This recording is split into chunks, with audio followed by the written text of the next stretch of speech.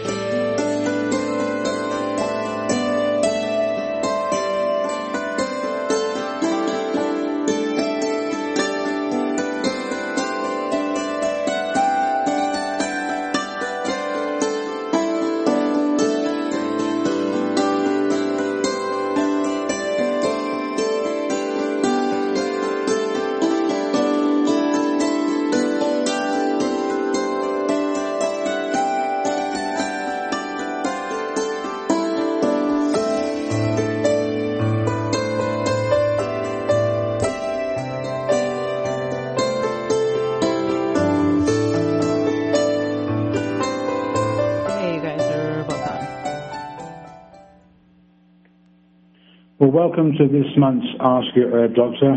My name's Andrew Murray. And my name's Sarah Johannesson Murray.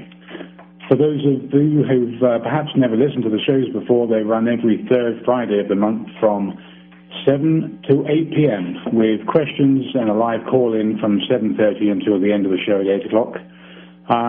As has become the custom here, we have Dr. Raymond Peat joining us, and this month's topic is going to be the topic of small intestinal bacterial overgrowth, with an overview of gastrointestinal motility and the common problems that many patients experience, from chronic constipation through to diarrhea, and some of those things that can be used to diagnose and some of those things that can be used to treat. The number, if you are interested in calling in from 7:30 on, 707-923-3911. Once again, 707-923-3911 from 7:30 through to 8 o'clock. So once again, we're very pleased to have Dr. Raymond Peat join us and to share with his expertise. So Dr. Peat, are you there? Yes. Hi, Dr. Peat. Thanks so much for joining us this month again. So for this June episode, June 2021, just for posterity, would you let people know your academic and professional background for perhaps those people who tuned in just now who may not have heard of you before? I was studying and working in humanities, literature, painting, various schools, and I decided to go back to graduate school in biology, physiology in 1968, and got the PhD at University of Oregon at 1972, and since then have been doing writing about physiology and counseling individuals and doctors about hormones and physiology and nutrition. Okay. I know there's a wealth of information on your website, which we will give out at the end of the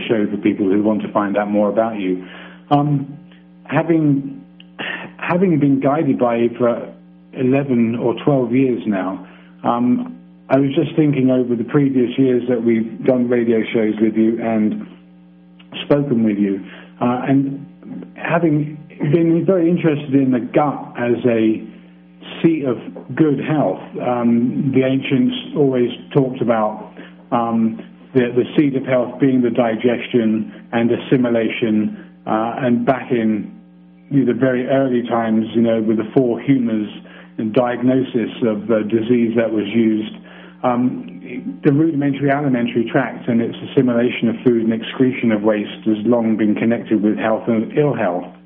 And I wanted just to go over what is known now. I think it has been for maybe 20 years, but maybe only in the last 5 years has there been a significant increase in the diagnosis of small intestinal bacterial overgrowth as a defined pathology which people suffer with. And over the last 20 years, I've certainly spoken and consulted with a lot of people with gastrointestinal disturbance, either ranging from constipation or diarrhea or alternating IBS type, irritable bowel syndrome type digestive complaints. And I know you've mentioned for many different pathologies serotonin as being a causative inflammatory mediator, and that's also been very enlightening in terms of serotonin in the common conception or the media conception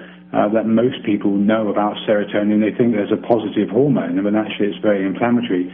So I'd like to question you and get your feedback on your understanding of the pathogenesis and development of SIBO, and just to say that they classify it at this point in time under SIBO C for constipation and SIBO D for diarrhea, and there's a list of foods called the FODMAP guide, to which I'd like to ask questions also, because I know that some of the foods you're very interested and specific with dietary requirements for people wanting to get better health, and a lot of things that people eat now that they're told are healthy for them, especially any of those PUFAs that you've been rallying against for a long time now, and the seeds and nuts and those kind of foods, they appear on a FODMAP list, and the FODMAP breaks, the FODMAP breaks down to fermentable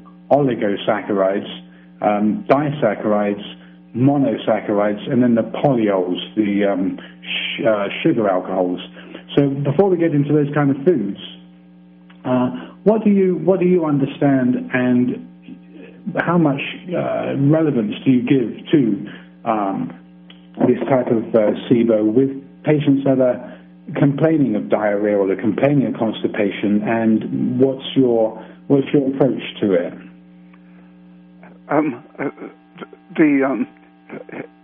Everything can ferment if you aren't digesting it, and some people warn against the FODMAPs as causing problems because they ferment.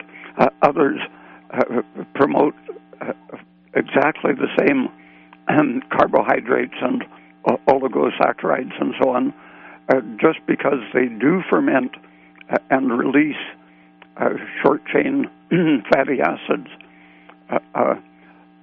acetate, butyrate, and propionate in particular. And one doctrine says that those are beneficial, stimulating things that prevent bowel cancer and so on. Others point out that each one of those is a very serious potential toxin, and we do absorb them. And acetate, acetic acid, and butyric acid, and propionic acid all have their potential value, but they are also very well known as toxins. So generally I'm inclined to side with the people that prefer not to eat the things which can increase those potentially toxic short-chain fatty acids, because you can get all your nutrients with things that are resistant to fermentation. The sugars, if you have normal digestive actions, the sugars should be absorbed very high in the small intestine. Just shortly after leaving your stomach, they should be absorbed. And that area, in very healthy people, the stomach and the whole small intestine are sterile. The sicker a person is, the farther up the small intestine from the colon, the farther up the bacteria and other microbes can invade and set up housekeeping. And some very people with very weak digestion will actually have fermentation going on in their stomach, so that if they eat sugar or carbohydrate, they can get drunk and have alcohol production going on right in their stomach. So interesting, you said the small intestine could or should be sterile in comparison to the colon, which we recognize as being the major productive, proliferative, and populated area compared to anything else you can think of, really. But you're thinking that you're saying that the small intestine should essentially be relatively sterile? Yeah, the very healthy, something like 15 or 20% of the population who are very healthy have a sterile small intestine. And the sicker a person is, it tends to increase with age as the metabolic rate slows down. The farther up in the small intestine, you find more and more bacteria living closer and closer to the stomach as a person develops poor digestion.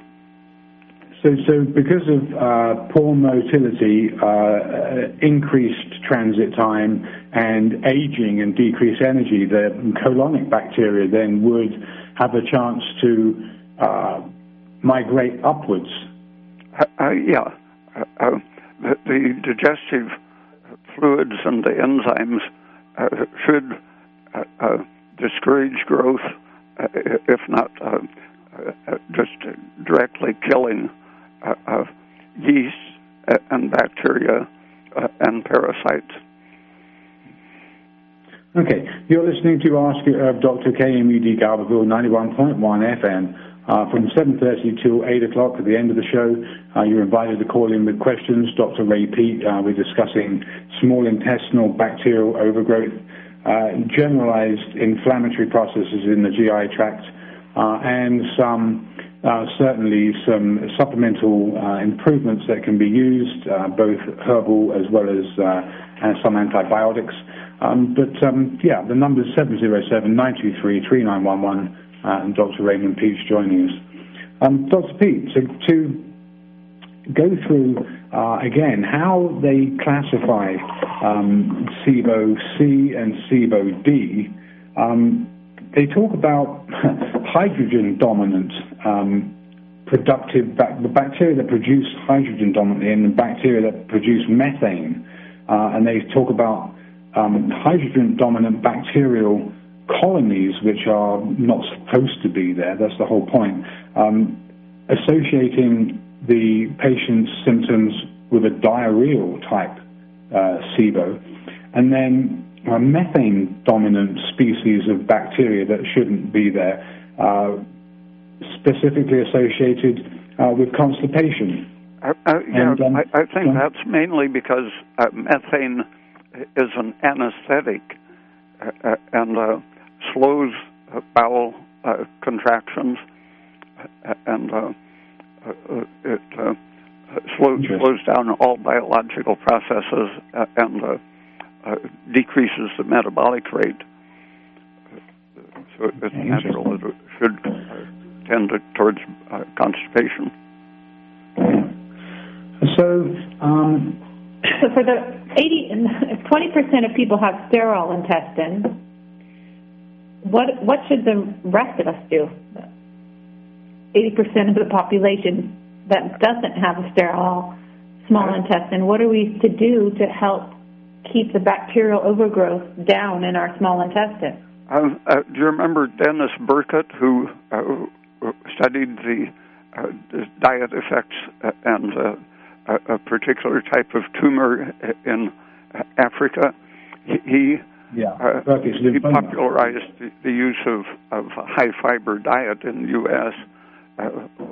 When he reported on the health benefits of the African diet, and pointed out that Africans on their typical diet has a 12-hour transit time, where the average American has a 72-hour transit time, half a day versus 3 days for something to get processed and get out of you.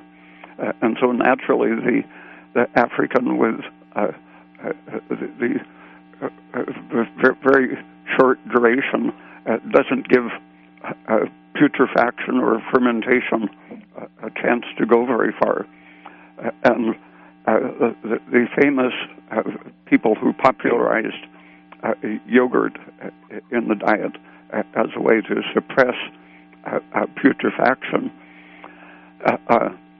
for example, Metchnikoff and Bogomolets, early in the 20th century and end of the 19th century, they studied different animals that had short or long lifespans, and they argued that the animals with a short intestine, a colon that just very quickly eliminated and didn't store for a long time the processed food, those were the long-lived animals. Those with a long intestine and long retention of the putrefying material in the intestine, those were shorter-lived. So I saw hypothyroidism as one of the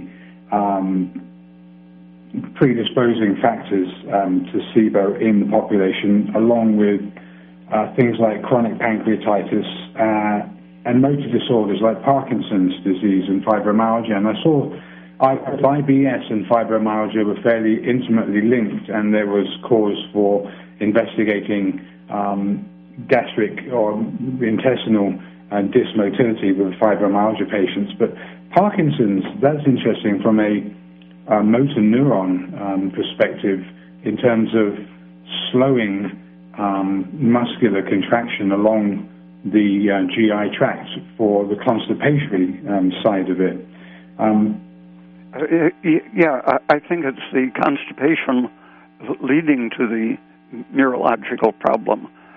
And traditionally they've been thinking of Parkinson's disease as a deficiency of dopamine, but dopamine and serotonin are an antagonistic pair, and really the evidence, I think, more strongly indicates that Parkinson's is related to a serotonin excess than just a dopamine deficiency.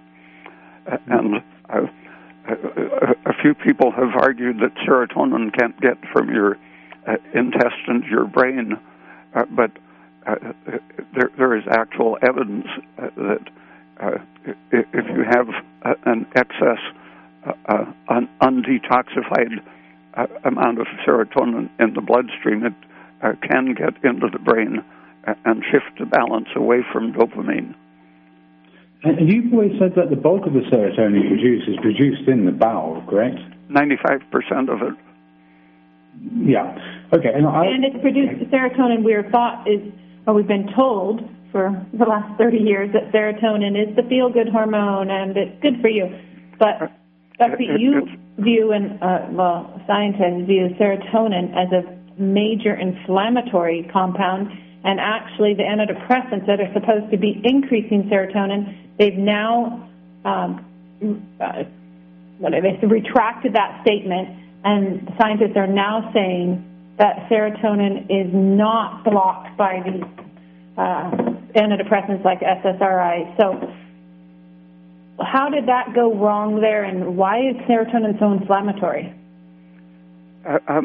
Its natural function in the bowel is to cause contractions and secretion when the bowel is irritated.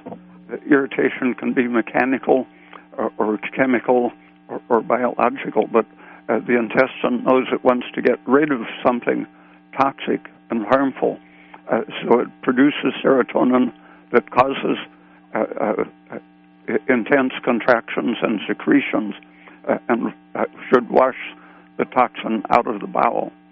But if you get a chronic inflammation and irritation, you just get a chronic moderate excess of serotonin that can cause usually just periodic cyclic diarrhea alternating with constipation.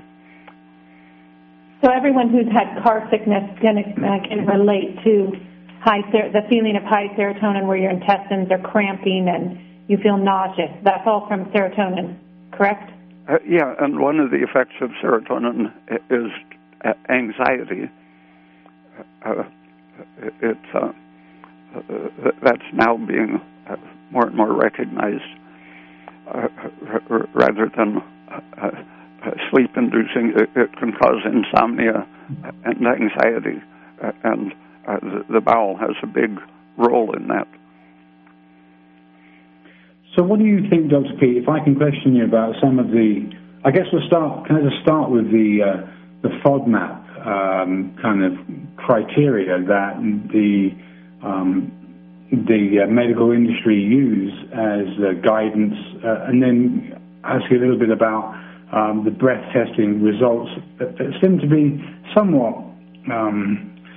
disparaging in terms of they're not completely conclusive by any means, but in conjunction with symptoms can lead to a diagnosis, and then perhaps the treatment options will be more fairly squared away towards solving it. But in terms of the foods that they talk about that are predisposing to these fermentable oligosaccharides and monosaccharides, I think avoidance of many of them is very reasonable. They recommend against beans and lentils, for example, and nuts and wheat and rye. All of those things have other harmful effects as well as the fermentable carbohydrates. But they do list milk. I mean, that's the thing. I just wanted to ask you about, and it's not all dairy, because they say that even butter and cheese is very low in FODMAP equivalents, and that cow's milk, essentially, and custard and things that are made from milk are quoted as high. And I work with a lot of people who want to, they are fairly sure that they are lactose intolerant, and obviously a large mainstay of your nutritional advice, which is very supportive and produces a balanced diet in terms of vitamins and nutrients from a fairly select source of foods. Milk is one of those food groups for which you're a big advocate of drinking milk.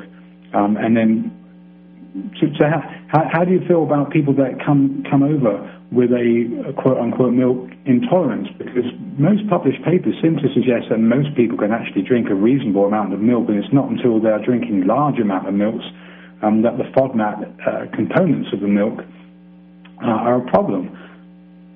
I think there's a kind of cultish fear of milk that gets mixed up with the research, and even lactose-intolerant people can tolerate a moderate amount small cups, especially if several times they start a day. with a small amount, right, Dr. Peat? If they start with a small amount every day and increase it, then they will start developing over the period of 2 to 4 weeks lactase, which is the enzyme required to digest lactose. But if they haven't been drinking milk, your body won't make enough lactase to digest a glass all of a sudden. There were studies done in ethnic Chinese people in California introducing milk to people who thought they were lactose intolerant, and in a few weeks, taking maybe half a glass at a time, they were able to induce the enzymes. There's probably nothing in the body that isn't inducible given the appropriate circumstances.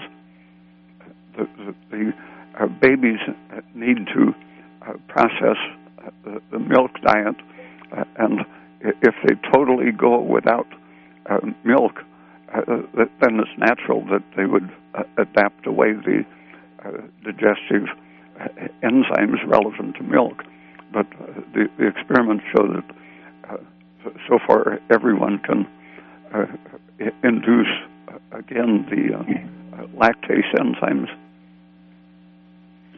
So for somebody with, for example, people that will disclose that they notice a definite change in bowel habits when they are drinking milk, and seem to imply that the milk is tending in them to produce kind of pellet stools.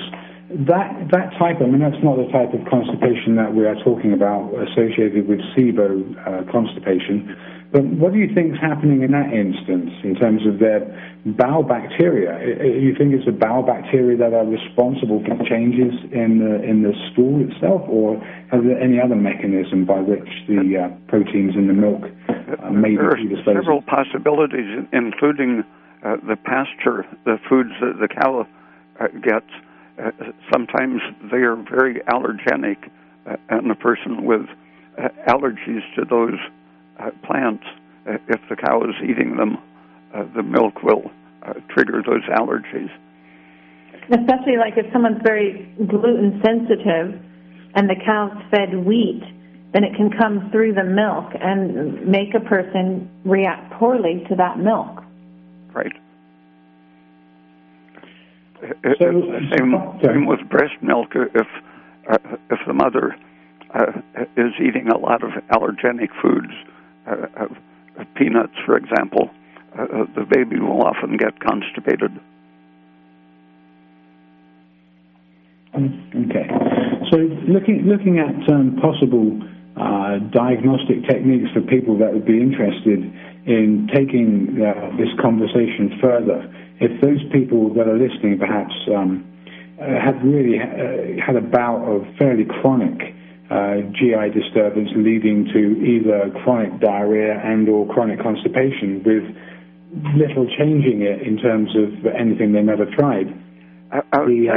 Checking their body temperature is a good first step because hypometabolism, usually because of thyroid deficiency, sometimes from other nutrient deficiencies, but the hypometabolism lowers your body temperature and at the same time makes your tissues oversensitive to irritation. So just by increasing your body temperature, getting enough easily absorbed glucose and fructose from sucrose, for example, the heat-producing effect of those carbohydrates can be enough to raise your body temperature, reduce the inflammation, and make your intestine go more smoothly.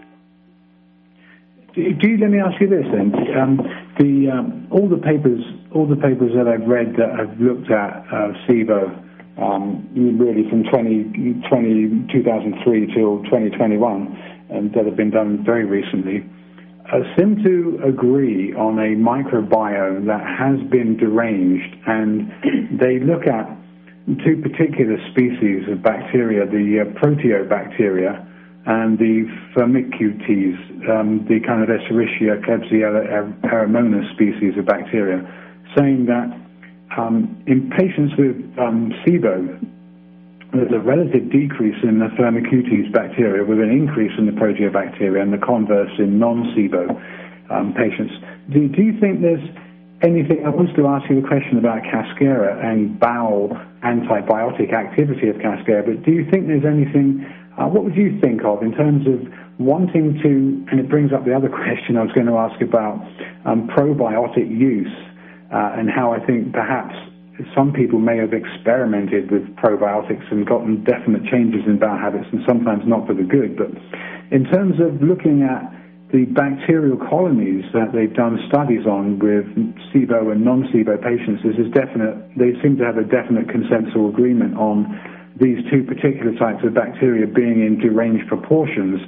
Would you be looking at anything other than an antibiotic, which is what they now are coming up with? They've said that this antibiotic is particularly effective in basically cleansing the bowel. But would you think of anything else? And that's why I mentioned cascara and or probiotics. And what do you think about their use in gastrointestinal disorders like SIBO or IBS?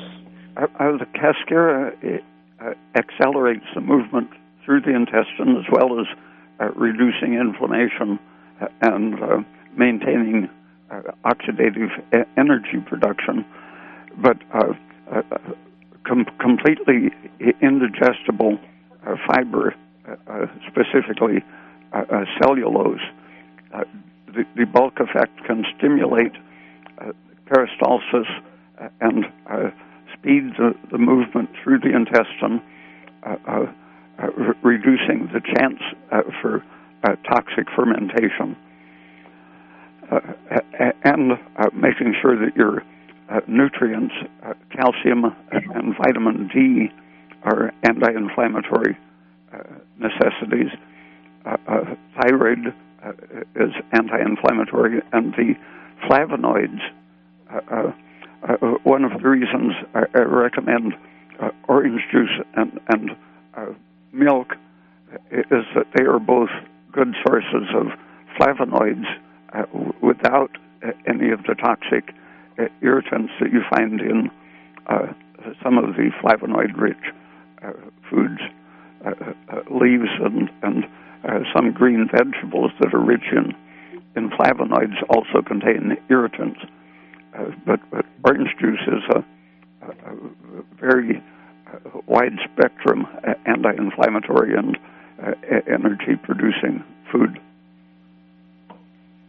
Okay. So I think the whole premise about eating foods that don't feed bacteria, like avoiding the refined processed grains and starches, is that then you'll have a reduction in bacteria in your small intestine as well as your large intestine. And that's why you also recommend antibacterial foods like grated raw carrot, bamboo shoots, well-cooked mushrooms, oat bran in some instances, to help increase the transit time as well as to act as a natural, gentle antimicrobial in both places, because there'll be antimicrobial in the small intestine as well as the large intestine, correct? Yeah, and aspirin sometimes is a big help to decrease the bacterial activity. You all have a caller. Okay, good. Well, let me just start by saying this. You're listening to Ask Your Herb Doctor, KMUD Garberville, 91.1 FM. It's now 7:30 or thereabouts, and you're welcome to call in with questions for Dr. Raymond Peat. And the number is 707-923-3911. And we have our first caller. Caller, where are you from? What's your question? Yes, sir. I'm calling from Redwood, California. I eat primarily 70% vegetables, 20% dairy, cheese, yogurt. I also make a homemade flax soda bread, and then the other 10% is like salad dressings. This is like my summertime eating method, and I use a sweetener that is stevia. And when I usually finish off the meal, there's usually a tiny trace of some sort of sweetener like sugar or some other sweetener, honey, that may be in that. So I finish off the meal with I'm gonna butcher this Latin word, so pardon me. Pa de arco. Yeah. Okay. And it's an Amazonian. Sure. Tababui. Tababui pataginosa. Yeah. So the question was, is that good? Okay, well, everyone has different ideas about good nutrition, but 70% vegetable, I know, Dr. Peat, you would definitely recommend well cooking those, and 20% dairy, I'm not too sure what you think about that, high or low.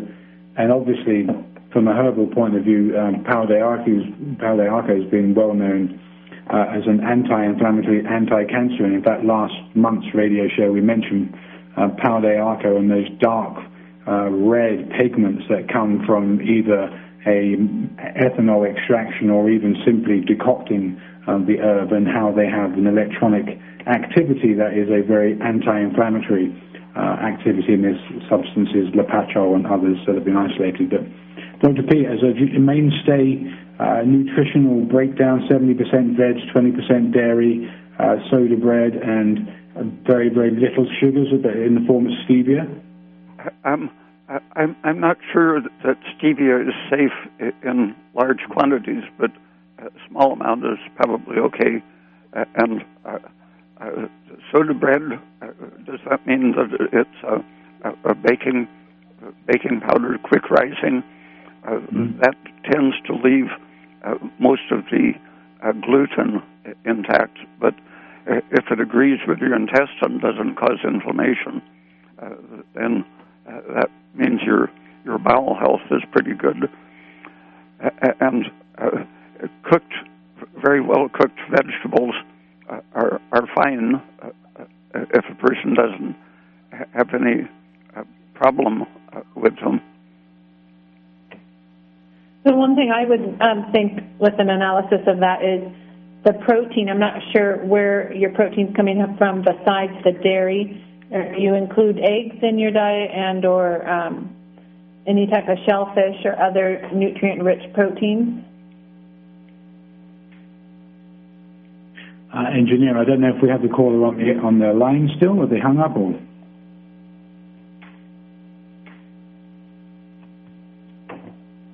Okay, well, maybe that caller's not on the air anymore. I'm not too sure. So the engineer's not responding with the fact that they are or aren't. So no, I'm not too sure. They hung up. Okay.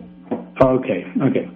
Well, anyway, let me just say once again, you listen to Ask Your Herb Doctor, KMUD Garberville, 91.1 FM. From now until the end of the show, you're invited to call in with questions related or unrelated to this month's subject of SIBO, small intestinal bacterial overgrowth and GI upset. The number's 707-923-3911. Okay, actually, this caller came back.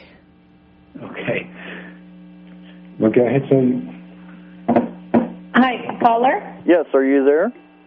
Yes. You can hear me. Okay, great. You're coming in very faint. Did you hear Dr. Peat's answer? Yes, I just wanted to answer his question. He asked if the bread was baked, if I had any distress. No, our family, a lot of our family are Scottish-Irish, so it's something that it's been a tradition in our family for a very long time, since my father. And the other question was, well, you go ahead, I'm sorry. No, that's okay. I just was wondering protein, do you include eggs in your diet or other high-quality proteins? I eat a lot of eggs. Okay. I don't know if that was included in the 20% dairy. Well, that was included in the other 30%, like the salad dressings, the miscellaneous cheese, etc. That was part of that 30%. Okay, good. Well, thanks for your call, and hope you have a good night. Thank you. Okay, so Dr. P, to just wrap up on the SIBO diagnosis and or then further on treatment before we get into the other subject here that I think we'll begin with, but then we'll wrap up and talk more extensively on next month in terms of transhumanism and the coming change in corporate structures of treating us as people with medicines that are questionable medicines. What do you think about the use then? Obviously, there's one particular antibiotic used which is getting pretty good success in treating SIBO by deranging again bowel bacteria. Do you think the probiotics that are labeled probiotics with typical species that would normally reside in the bowel as being positive in terms of recolonizing and safely changing the flora? Because it really is a balancing act which does not want any unwanted bacteria to take out permanent residence. That's exactly how SIBO starts in the first place. What do you think of antibiotics? I know we all agree that antibiotics are a very good form of treatment for a lot of different things, but antibiotics and recolonization. There are several bacteria, in particular some fungus, that produce antibiotics themselves, and so they are a combination of probiotic and antibiotic. They kill off a lot of harmful bacteria by antibiotics that they are producing. But you can usually tell within a few hours if an antibiotic supplement is going to help your digestive symptoms. I think there's too much rigmarole in the diagnosis of digestive problems. A lot of people have forgotten or never realized that tapping your abdomen in different places, you can identify whether you have a fluid accumulation or just gas. You can identify a pocket of gas. Sometimes it's where you wouldn't expect it to be. It should be just in the colon area. But if you're getting gas throughout your small intestine, that will make your whole belly resound like a watermelon. Just to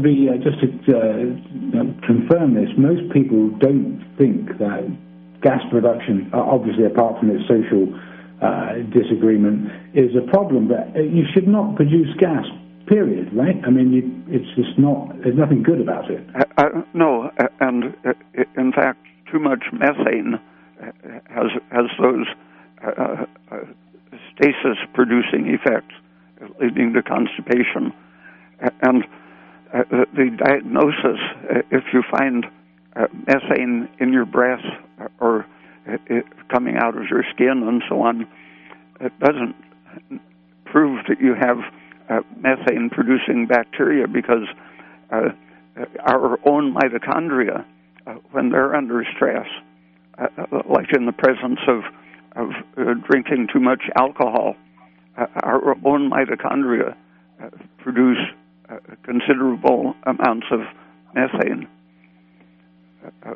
So any stress can lead to methane appearing in all of our secretions. So when you mentioned different fungi that can act as a probiotic and an antibiotic, are you referring to species like the Saccharomyces boulardii? Yeah. Or are you thinking of other species? No, that's the only one I know of. Okay.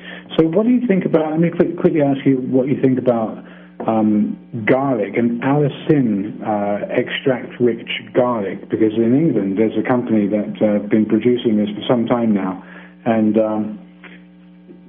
got a lot of fanfare about it in terms of correcting intestinal dysbiosis. Obviously, it's got a very strong sulfur moiety attached to it, which is credited, some of its activity. But am I right in thinking that you believe that a lot of people are fairly reactive to garlic in terms of its irritating effects, and not just its social effects? But what do you think about the compound allicin and garlic in general, the sulfhydryl compounds? Yeah, those hot compounds can be harmful to your stomach and intestine if you eat large amounts of them. They do kill bacteria, but they also can kill your digestive system, epithelial cells.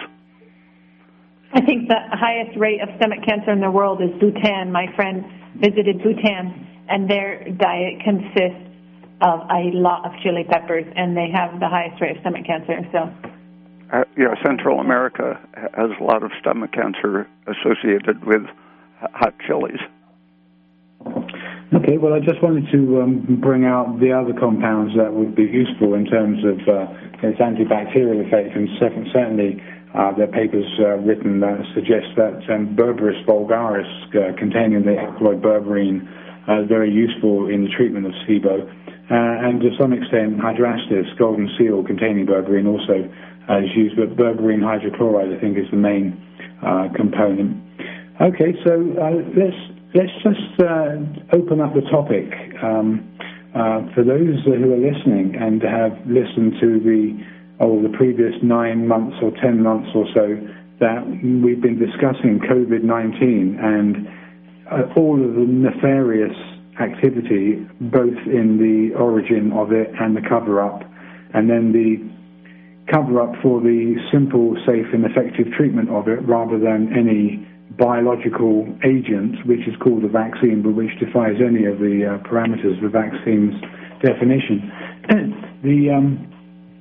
The coming transhumanism.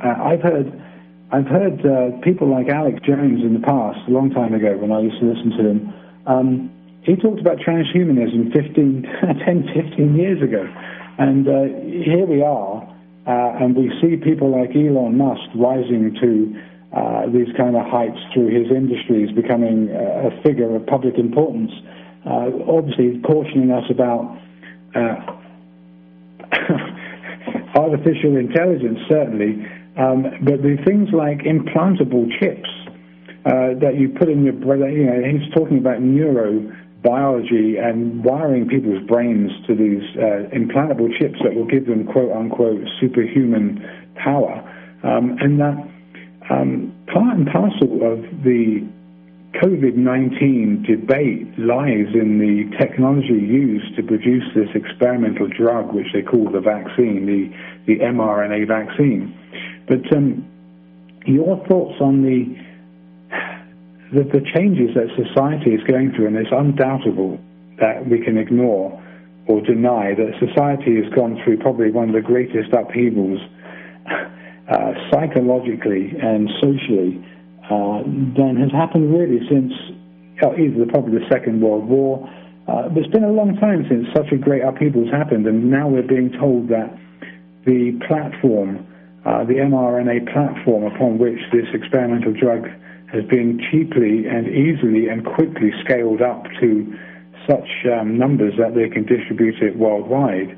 The collaboration with two other countries, Italy, and the other country was Switzerland, I think. But the manufacture of these mRNA vaccines, I won't call them vaccines, these mRNA experimental drugs, is going to increase to any and every disease that you can think of, and yet the whole platform, the mRNA platform, is quote-unquote giving us over to genetic changes that are essentially going to put us at risk as a species moving forward, and it's not going to stop. I've been, for several months, looking for what the actual scientific rationale might be for shifting from traditional vaccines,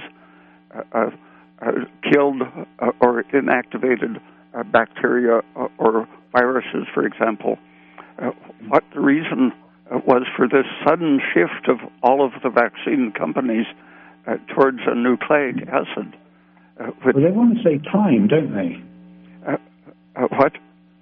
They want to argue that the time to produce that is why they've done it, because it's so quick to do it this way. I mean, isn't that the... I don't think there has been any clear scientific explanation for why they did it. You can shortcut all of the traditional methods of making vaccines. What they did was skip ordinary animal and safety testing to speed it up. But when you look at the individuals behind these companies, you see that years ago they were talking about genetic engineering, and then in justifying why they have come up with the RNA vaccines, they are describing them as changing our genetic operating system, treating us like a computer, and simply improving our operating system, changing the genome, is in the context of all of these people justifying why they would use nucleic acids instead of traditional activators of the immune system. So we are becoming the genetically modified organism.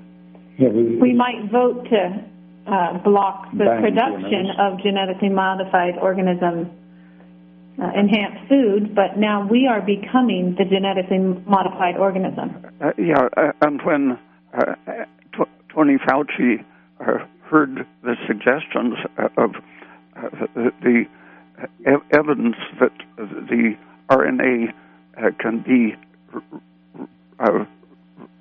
copied back, reverse transcribed into our DNA, he said that doesn't happen, it can't happen, and so on. He indicated either total ignorance of 50 years of nucleic acid research showing that everyone contains the reverse transcriptase, which whenever RNA enters a cell, a foreign type of it, it's able to be transcribed into DNA, and the DNA it doesn't have to enter the nucleus even. It can be a perpetual part of the cell, an inherited part of the cell, even though it was transcribed from a foreign added RNA or other nucleic acid. So they might try to tell you that it's not permanent and your body will stop producing it, but what you're saying is 50 years of research has shown that these changes can very easily become permanent. And there have been demonstrations that our exosome system, which is designed to create these little particles like viruses to communicate proteins and genetic information from one cell to other cells that aren't differentiated properly. An internal regulatory system of our own genes that has been demonstrated to be open to receiving foreign DNA and RNA and packaging it in exosomes so that we participate. Our own mechanism becomes like a virus factory, copying and spreading the foreign DNA or RNA. Now this is exactly what Tal Zaks, the former CEO of Moderna, was quoted as saying. That same thing in 2017 when he was interviewed. There's a article online that is basically a transcript of the interview, and mentioning that this platform, the mRNA platform, can be so rapidly scaled up, it's so cheap, it's so quick, and is going to be the future. He was questioned about the whole thing about integrating DNA from RNA into us and actually changing us genomically, and it would have hereditary consequences. And he said the same thing as you've said, that Fauci has said, that it's not possible, it doesn't happen, don't worry about it. Yeah, and he's actually an oncologist. He was proposing genetic engineering as cancer treatment.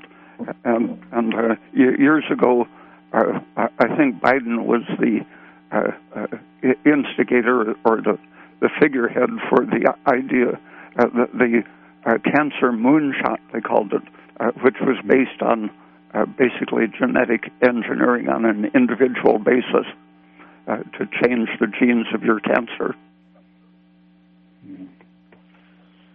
So the other thing that I kind of thought about, we've mentioned this since March, since we just started doing the Ask Your Herb Doctor shows based around COVID, and just showing all the time that this mortality was actually very low, and that there was definitely optional treatments like hydroxychloroquine and ivermectin from the very beginning, and the whistleblower doctors who said that these things were effective, and then, they carried on talking about these same treatments, which are very inexpensive, very safe, and very effective, and we don't need this experimental drug. Leads me on to think about the whole, Codus Alimentarius and the World Economic Forum being a platform upon which governments probably are superseding citizens of countries in tandem, in concert with other governments. And it is certainly not a conspiracy theory, folks. It's a reality, and there's plenty of evidence to show and support that. We're not spouting scary stories here. This is just factual evidence. I think, as you mentioned, Dr. Peat, probably in the next 2 to 5 years, we'll get borne out with any increased deaths that would come about from either exposure to other regular flus as a result of the enhanced activity of the immune system through this experimental drug, but basically to life in general and our lifestyles being forced into a certain direction. And this is the humanism part of what I want to get into with you next month in more detail and just lay it out for people, because the shows are listened to, and certainly the audio archives are listened to, and the internet is full of these interviews that we've done with you on YouTube and other areas. So it's not like it's going to go away, and it's been laid down for right now, and people will hear it through. As time goes on, the truth will come out, a little bit like some of the atrocities of the Second World War and other instances where this activity was shouted about, but no one listened, but afterwards it all came out, and they had to agree that what was being shouted was actually the truth. So thank you so much for joining us, Dr. Peat. Okay, thank you. It's 3 minutes to the hour, so rather than anything else carrying on, I'd rather give people your information, point them to where they can find out more about you, and to thank you so much for your time on the show tonight. Okay, thank you. Thank you, Dr. Peat. Good night. Good night. So for people who've listened to the show this evening, more can be found out about Dr. Peat and his 40, 50-year work here on Earth. His website is www.raypeat.com, and you can find out lots of reference articles that he's written. He's been working in this field of alternative science to the narrative for 30 years or more, working with people and counseling, etc. And we've certainly enjoyed our time with him. He's been very eye-opening into lots of things that we thought were true, but have been educated beyond that, and now seeing that we are not the conspiracists, but actually the people with some of the more important information. So my name's Andrew Murray. My name's Sarah Johannesson Murray. Thank you for listening this evening, and we hope you have a great solstice. And we can also be looked at. Our website is westernbotanicalmedicine.com. And until the third Friday of next month, July, we will be picking up on this transhumanism subject and looking at particularly the science that's pushing us forward in this direction. I'm not saying we will want to go in it, but I think unfortunately it's going to be taking people. So until this same time next month, the third Friday of next month, good night. Good night.